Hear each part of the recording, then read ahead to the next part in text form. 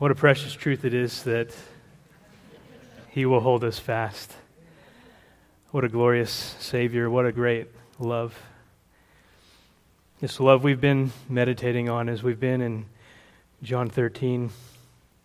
I want to invite you to return with me to that scene that we visited last Sunday. We had Jesus and His disciples together in the upper room, sharing the last Passover meal with Jesus before His crucifixion that was less than 24 hours away. And stunningly, King Jesus, while being well aware of His own majesty, got up from supper, set aside His garments, girded Himself with a towel, filled a basin with water, and took up the lowly task of washing His disciples' feet. We noted two functions of this foot washing. It functioned first as in itself a loving act of humble service to His disciples. And then it also functioned as a picture or an object lesson about the washing of regeneration, whereby spiritually dead sinners are made alive in Christ, made a new creature, that whole bath kind of washing. And then there's the ongoing washing for believers that occurs in their progressive sanctification. When believers stumble in sin, they need cleansing from that, and they need repair brought to their communion with God. That kind of ongoing spiritual cleansing is illustrated by the foot washing. In our text this morning, we'll learn of one more function that this foot washing event fulfilled. It's described in verse 15. It says it's an example that Jesus was setting for His disciples to follow in relation to one another. As He had humbly served His disciples in love by washing their feet, He did so to set an example for them so that they would learn to humbly serve each other in the same manner. Let's read our text this morning. John 13, verses 12 through 17. So when He had washed their feet and taken His garments and reclined at the table again, He said to them, "Do you know what I have done to you? You call me teacher and Lord, and you are right, for so I am. If I then, the Lord and the teacher, washed your feet, you also ought to wash one another's feet. For I gave you an example that you also should do as I did to you. Truly, truly, I say to you, a slave is not greater than his master, nor is one who is sent greater than the one who sent him. If you know these things, you are blessed if you do them." Let's pray. Heavenly Father, we praise You for Your majesty, and we thank You for the opportunity that we have to gather here together to worship You. It is solely by the mediating work of Your Son that we are able to boldly approach Your throne of grace. We ask, Lord, that You would grant us a higher view of Him as a result of our study this morning, our Lord Jesus Christ. As we revisit the marvelous display of Jesus' loving, humble service to His disciples, help us to see the glory of our Savior in it. May that humble us and stir us to greater depths of worship from our hearts toward Him, because He is worthy. We ask this in Jesus' name. Amen. There had been a major issue going on among the disciples leading up to this event in the upper room that made it necessary for Jesus to set this example of humble, loving service to His disciples. Matthew and Mark describe this issue surfacing prior to the triumphal entry.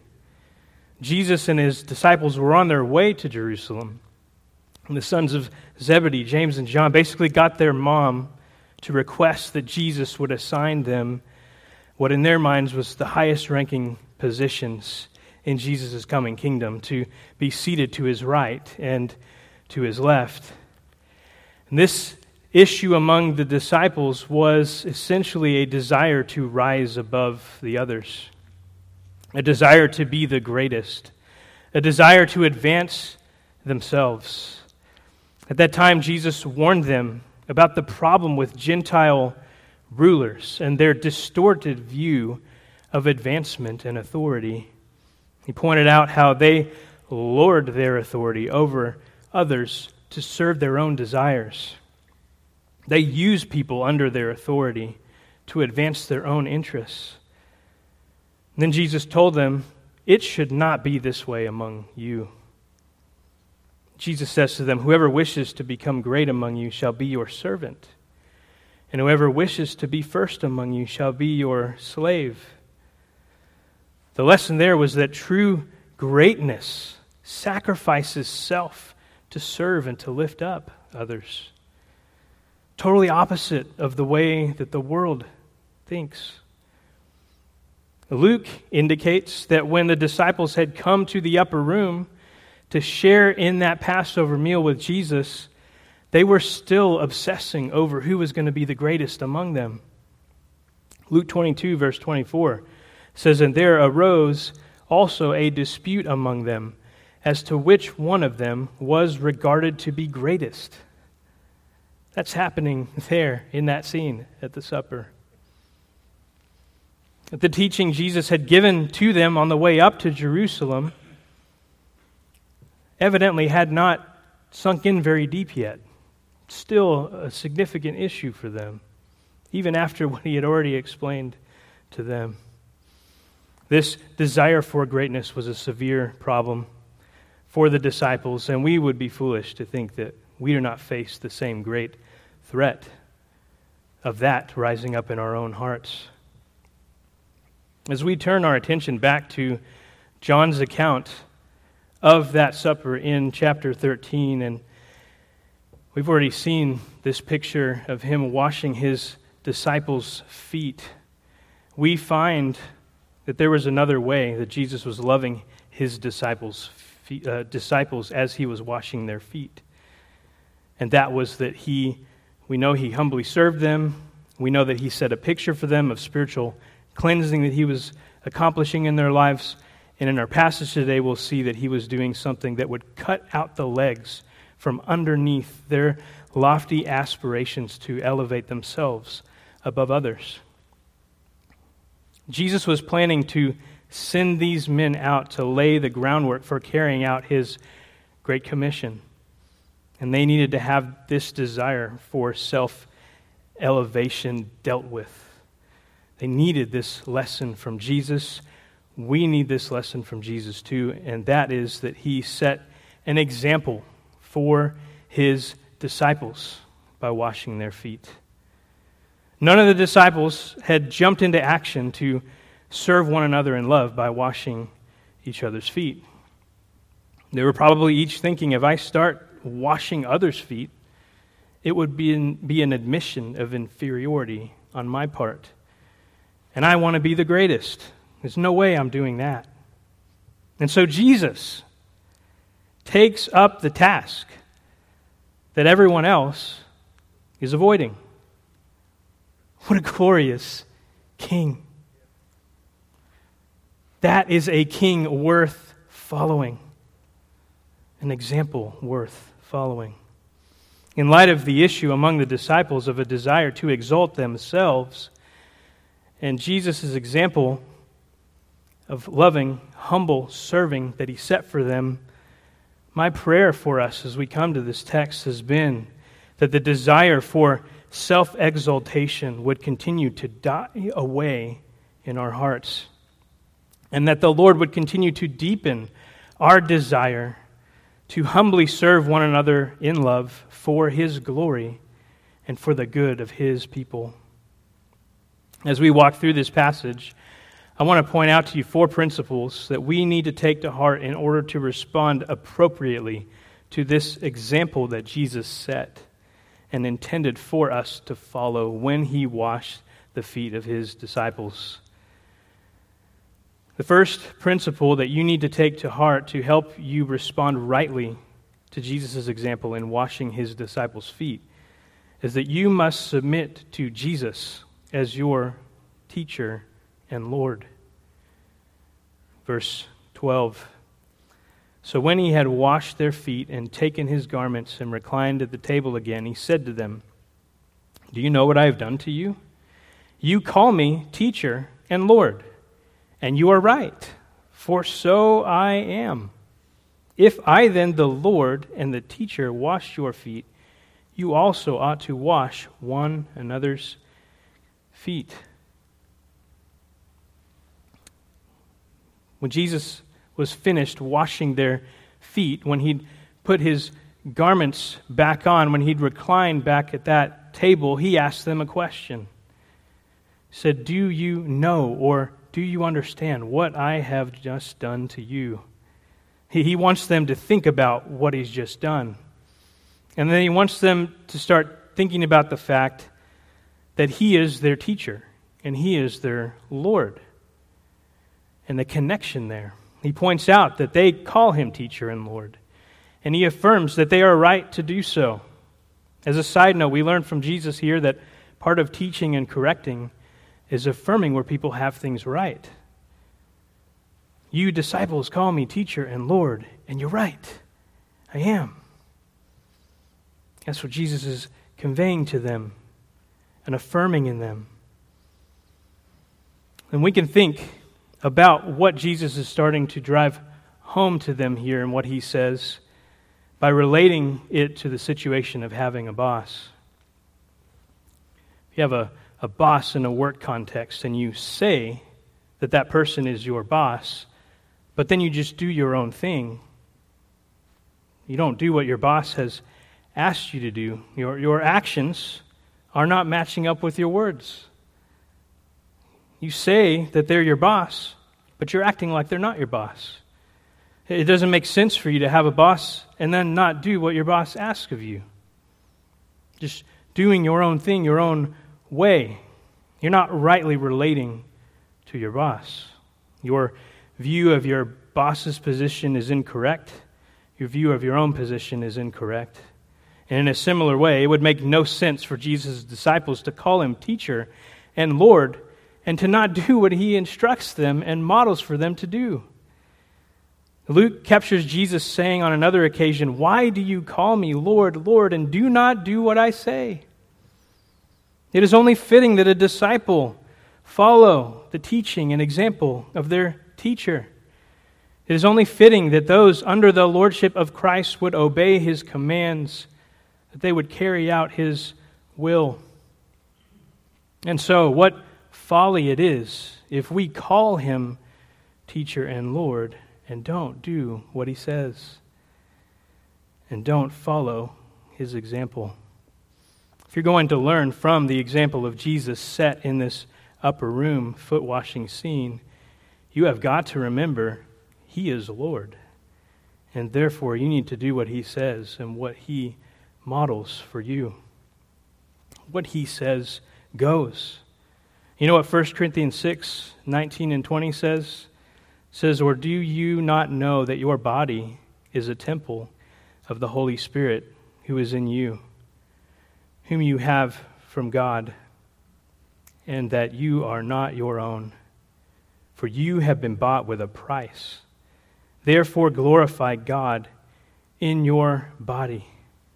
Believer, you are not your own. Jesus bought you at the price of his precious blood. He bought you out of slavery to sin, and now he is your master. And he is a good and perfect master. He takes care of his own. He benevolently reigns amidst his people. He bought you. You are not your own. You are his. Therefore, you need to glorify him in your body. You need to aim to live for his glory, to live in ways that are pleasing to him. And you live for His glory by trusting in Him and doing what He commands you to do.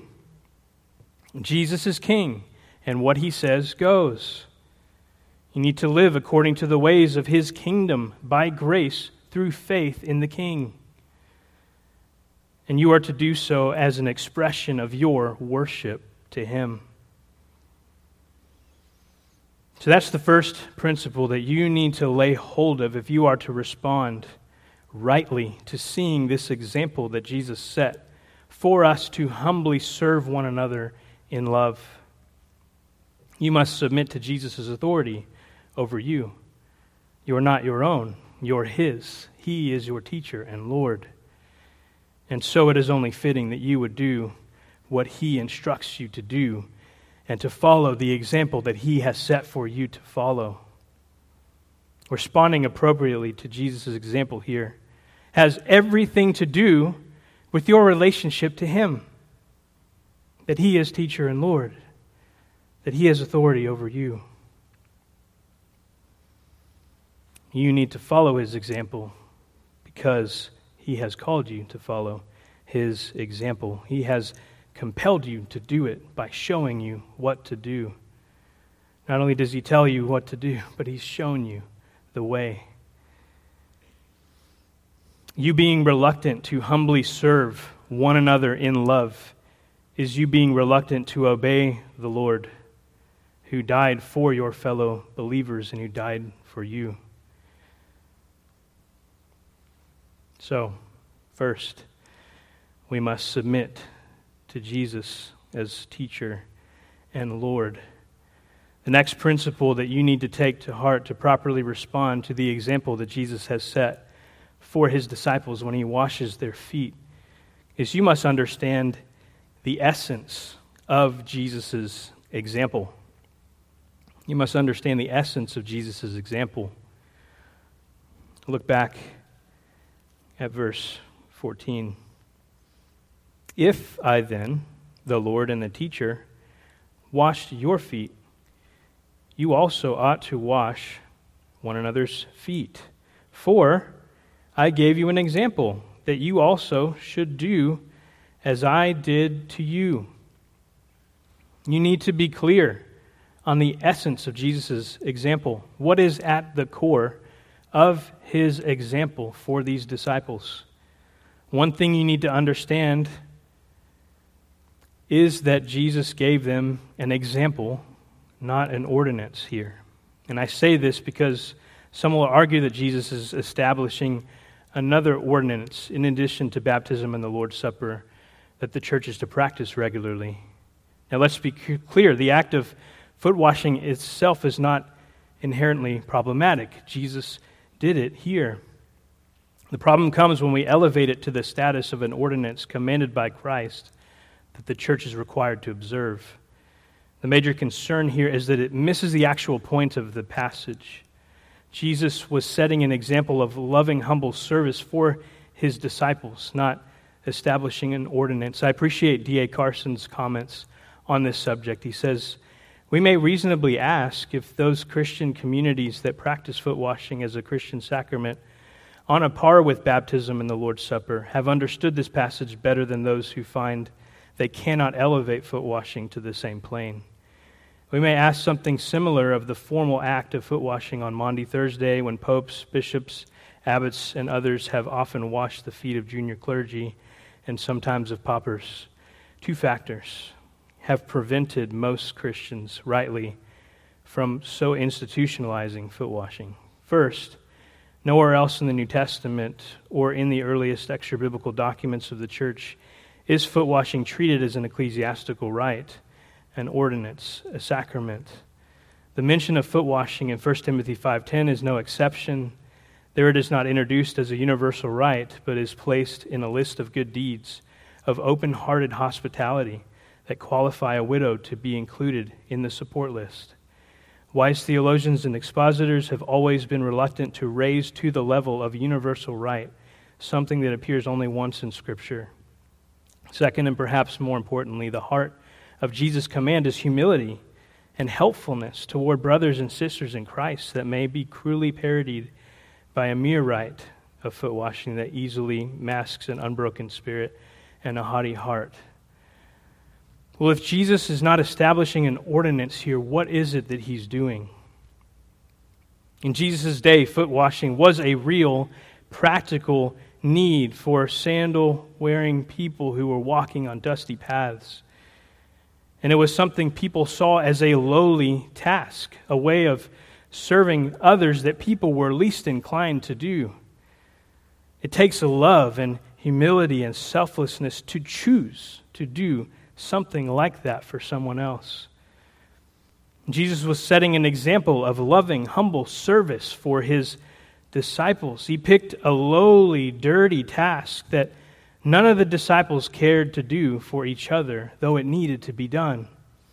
So Jesus gives one powerful example here that represents a whole slew of ways that believers in Christ should be humbly serving one another in love.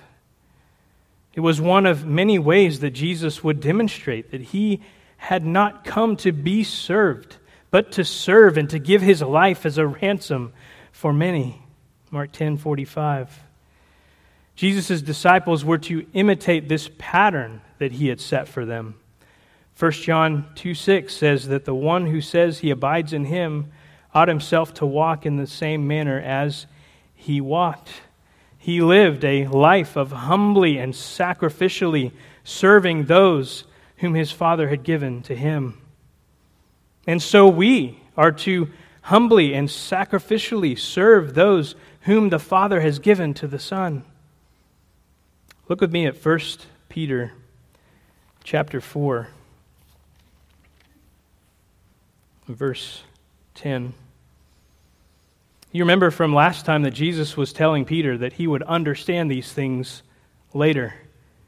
Well, he did come to understand these things. He eventually writes about them in this letter. In chapter 1, he writes of how the Old Testament had foretold the sufferings of Christ, Christ's humiliation, a humiliation that shocked the disciples when he washed their feet, and then shocked them even more when he went to the cross to die as the ultimate Passover lamb for the redemption of his people, so that they could be made new and be sanctified. Again, what was pictured in that washing scene.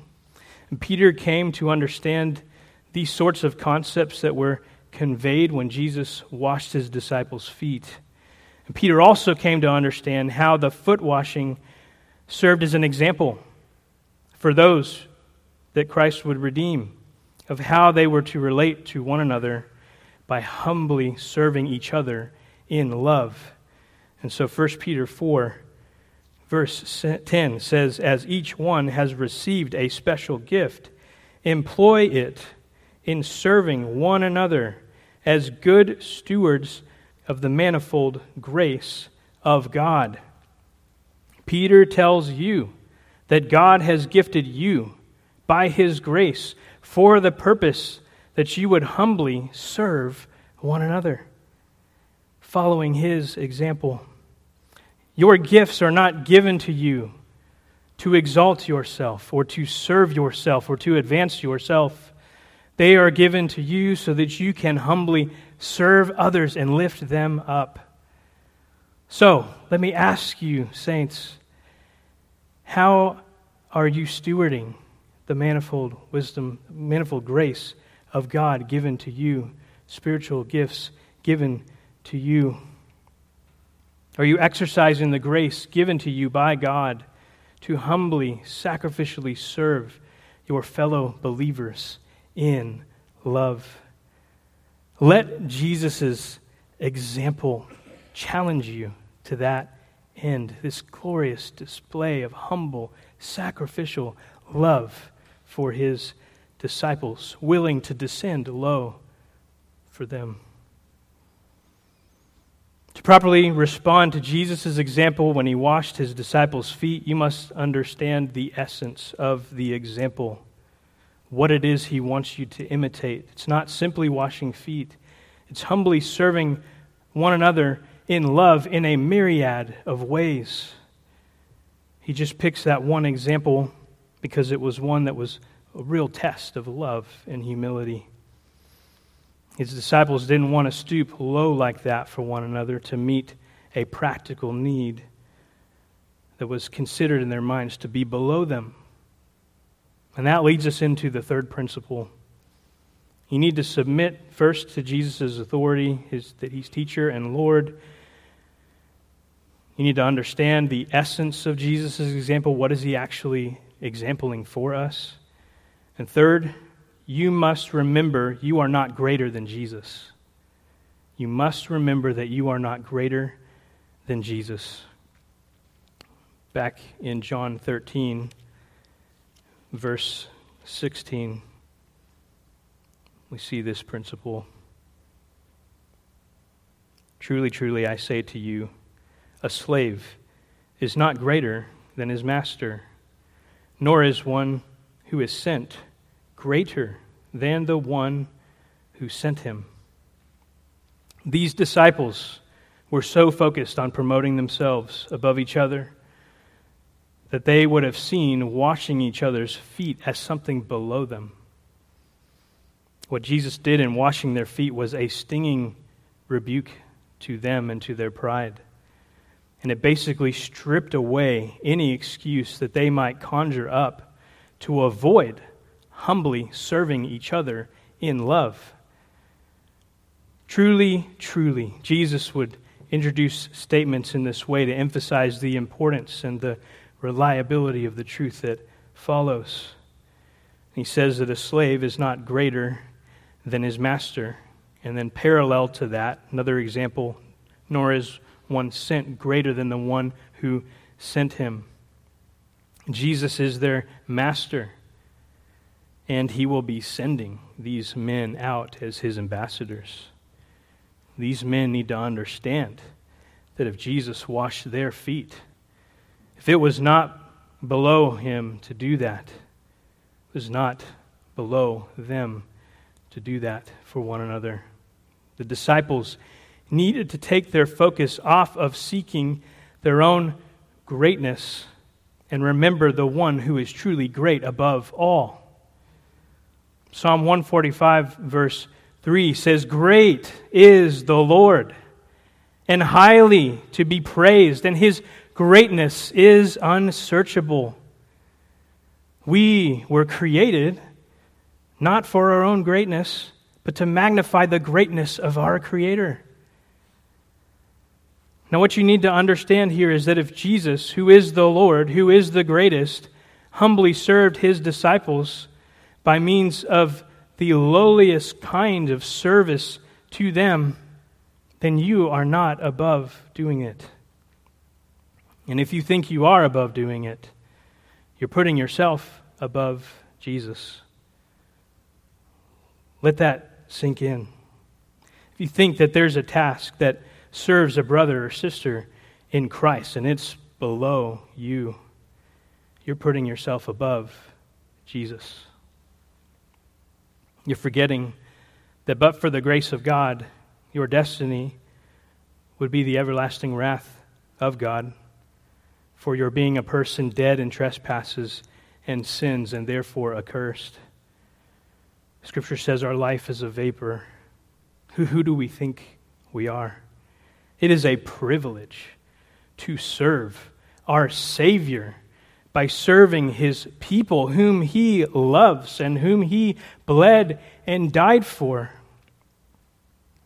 And that is the case no matter how lowly a task it may seem to be that we need to carry out to serve our brothers and sisters in Christ. The lowest task of service to a brother or sister in Christ is so high above us when we think about what we deserve for our sins, what our Savior has spared us from by bearing our guilt on Himself. Jesus makes our selfish excuses as to why some kind of serving is below us just look pathetic, because it exposes how inflated a view we have of ourselves when we can have that kind of attitude about serving. Sometimes serving one another can get dirty, messy, uncomfortable, time-consuming, tiring, painful. Humble love is willing to endure that. Think about it this way. It is a privilege to do the will of the one who died for you, who absorbed the righteous wrath of God against your sins.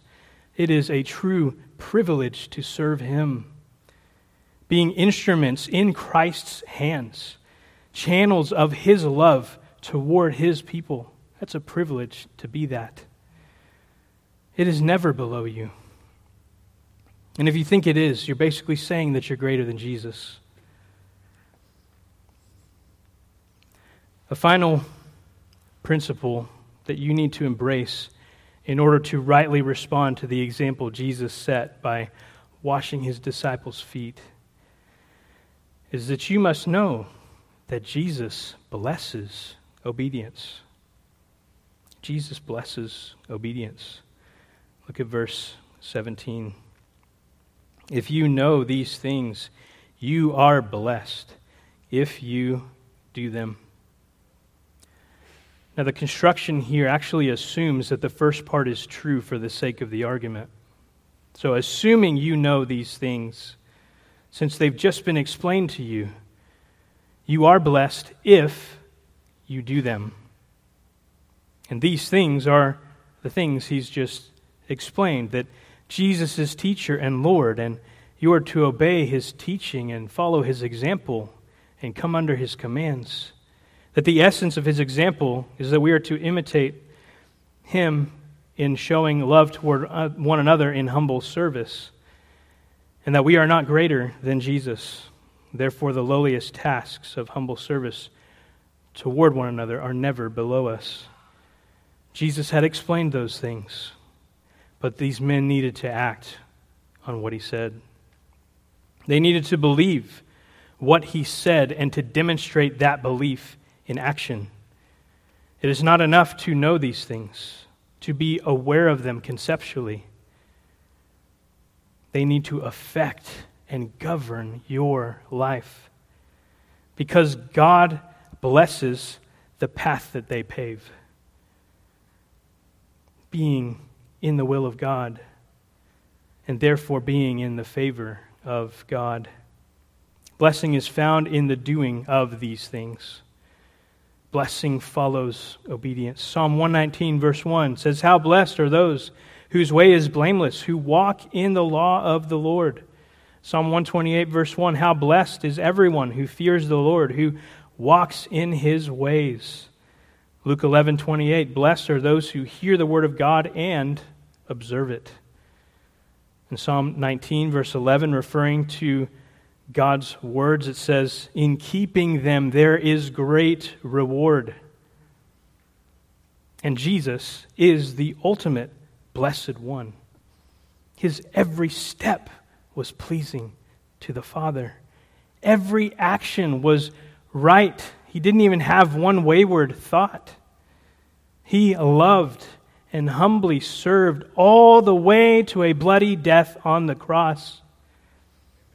So when we follow Christ's example, we walk in the path that God blesses, that path that God smiles upon with his favor, the way of his Son.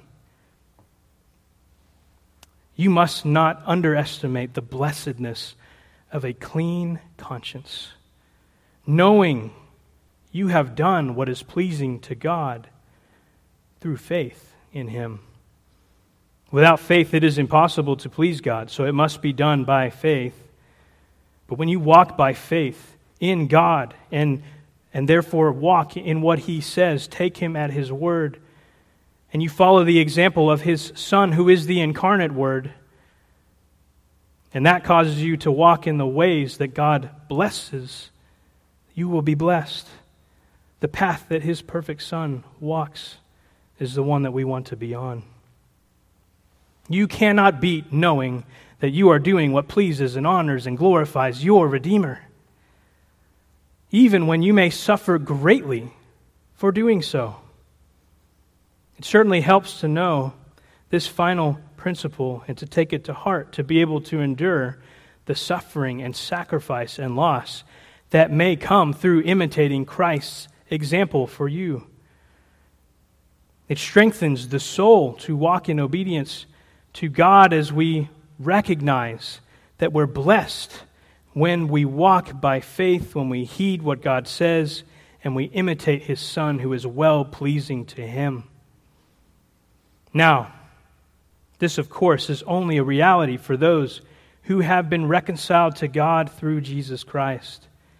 If you've not been reconciled to God through repentance from your sin and faith in Jesus Christ, you need to know that it is impossible for you to please God and to be walking in His favored path if you remain in that state of unbelief and sin.